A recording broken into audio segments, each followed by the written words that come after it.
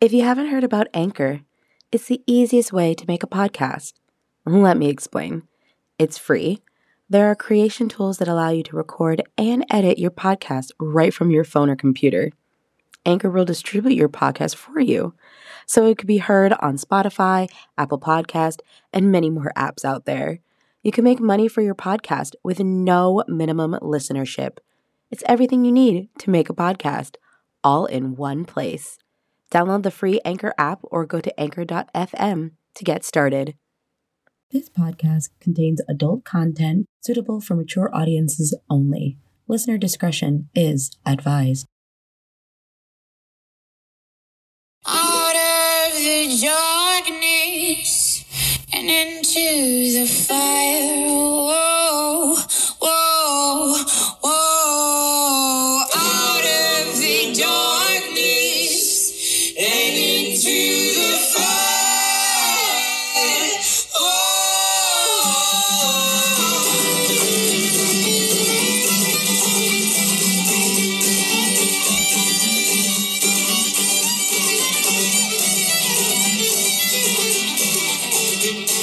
Welcome, dear traveler, to the morbid forest.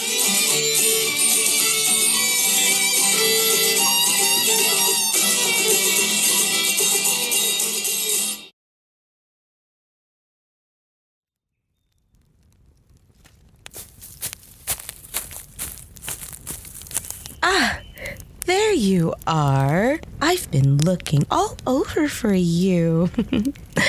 You shouldn't be wandering in dark woods late at night, as you don't know what you'll find. Oh, but don't worry. The morbid forest is relatively safe if you stay close to Ranger Harper here. But there are quite a few places you should steer clear of. And since we are in just the right setting, let me take you deep into the forest.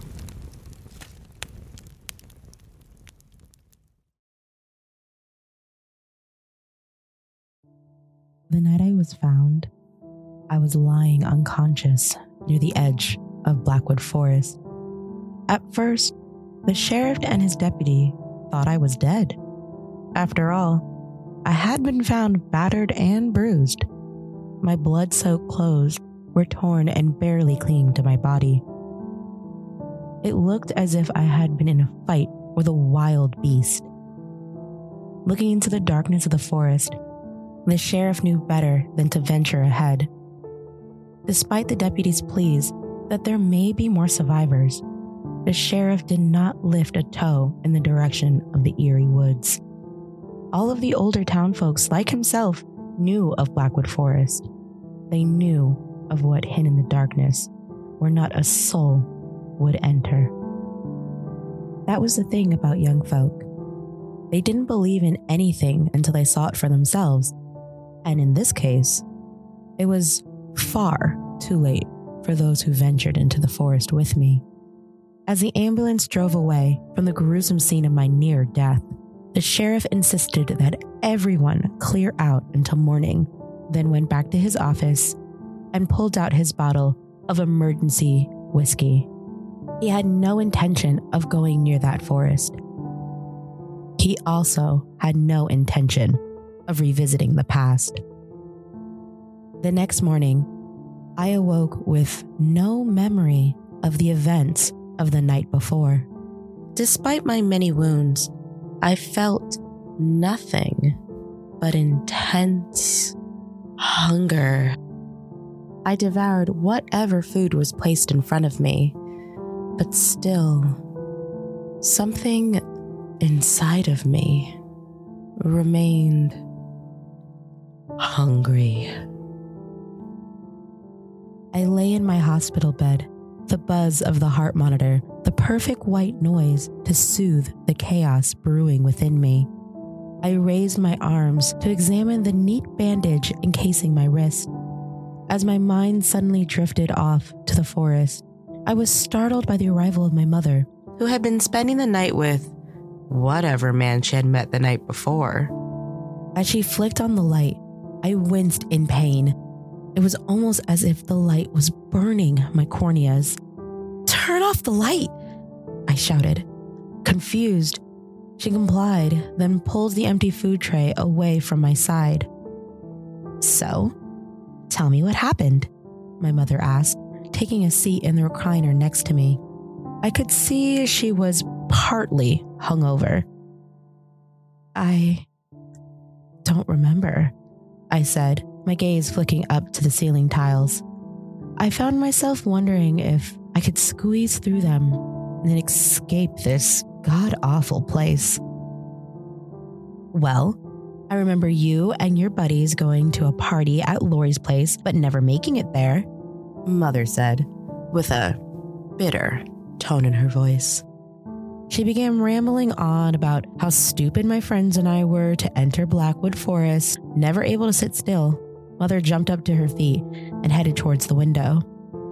"God, I wish I had a smoke," she said, as she raised the blinds. Rays of fiery sunlight littered the space my mother now occupied. The mere sight of them turned my face away towards the wall. "I told you to never go into the forest, Sheila," Mother said in a softer tone. There was something about her sudden change in tone that left me wondering if there was something she wasn't telling me. I had been told many times not to enter Blackwood Forest, but that was because hikers often got lost. Those who were often found blamed their compasses for not directing them in the right path, or for going haywire all of a sudden. At some point, sleep found me without warning, drifting me deep within its folds. Perhaps I was more tired than I realized, or maybe it was my mind's way of getting me to remember what I had blocked out. My dreams carried me into the dark shadows of the forest. It carried me across rocks and tiny creeks.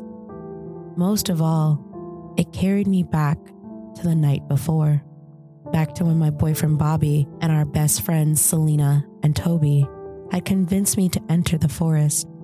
We had all been drinking and were fumbling around in the darkness. The flashlight kept going out, and Bobby was about to toss it when we came to a small clearing. It was there that they built a small fire. At first, everything was going well. We were telling funny stories to lighten the mood. However, strange noises soon surrounded us, souring our good time. Selena and I became frightened despite our boyfriend's assurances that it was just some wild animals. I couldn't help but wonder if we had awoken something that had been hiding for centuries in the forest. I began shaking so hard that my teeth clattered. The others stood frozen in silence. Whatever it was, I could feel it watching us. Camouflaged in the darkness, it watched and waited. Suddenly, it let out a loud growl that sent Selena and Toby rushing through the forest as I tried to pull Bobby away. Bobby, however, was determined to see what was hiding in the darkness. He had heard stories of mysterious creatures that lurked in the woods, a creature the locals claimed had been killing since the town was formed, and maybe well before. My last memory of Bobby was watching as something with red, glowing eyes pulled him into the overgrown brush. It happened so fast that I didn't have time to act. I just remember running as fast as my feet would take me. I hadn't taken more than a few running leaps before the creature found its way ahead of me. Screams ripped through the night air, my legs attempting to skid to a stop. My foot connected with frozen flesh, sending me crashing to the ground. Selena and Toby lay motionless next to me. But before I could scream, the creature grabbed my leg, razored nails digging into my flesh, pulling me further into the darkness. Blackness consumed me, its suffocating presence jolting me awake. only to be greeted with a sharp jab of a needle.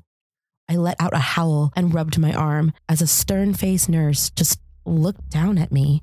The nurse hurried out the door, and I found myself alone in the darkness.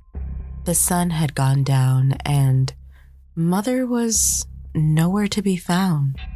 My hunger once again returned, gnawing at my insides. I peeked out into the moonlight and heard something whisper my name. Something was beckoning me back to Blackwood Forest. I escaped unseen and fled into the cold night.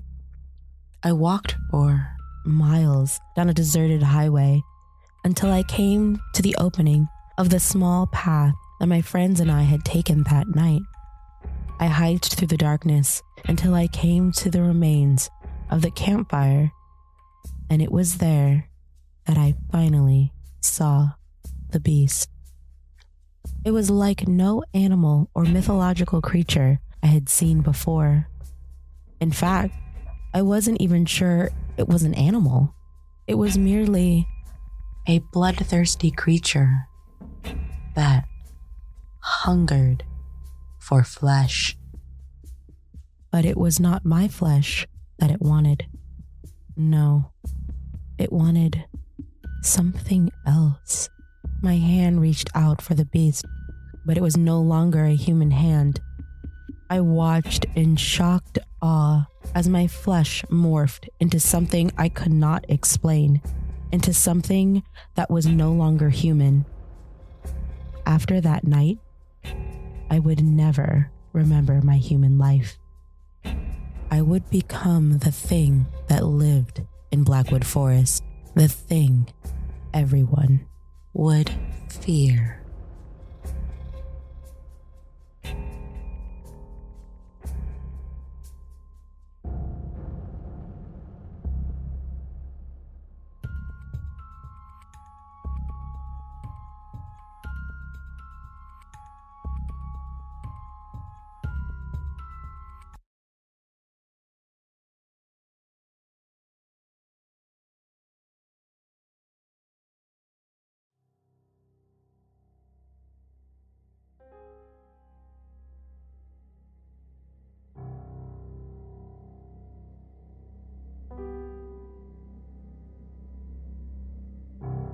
This has been a Morbid Forest production. On this week's episode, you've heard Deep into the Forest, written by Destiny Eve Pfeiffer and narrated by Naomi Richards. Destiny Eve Pfeiffer is a published author whose work has appeared in numerous anthologies by Black Ink Fiction, Black Hair Press, Macabre Ladies Publishing, Nocturnal Sirens, and Breaking Rules Europe. Her work has also appeared in Fate magazine and The World of Myth, to name a few.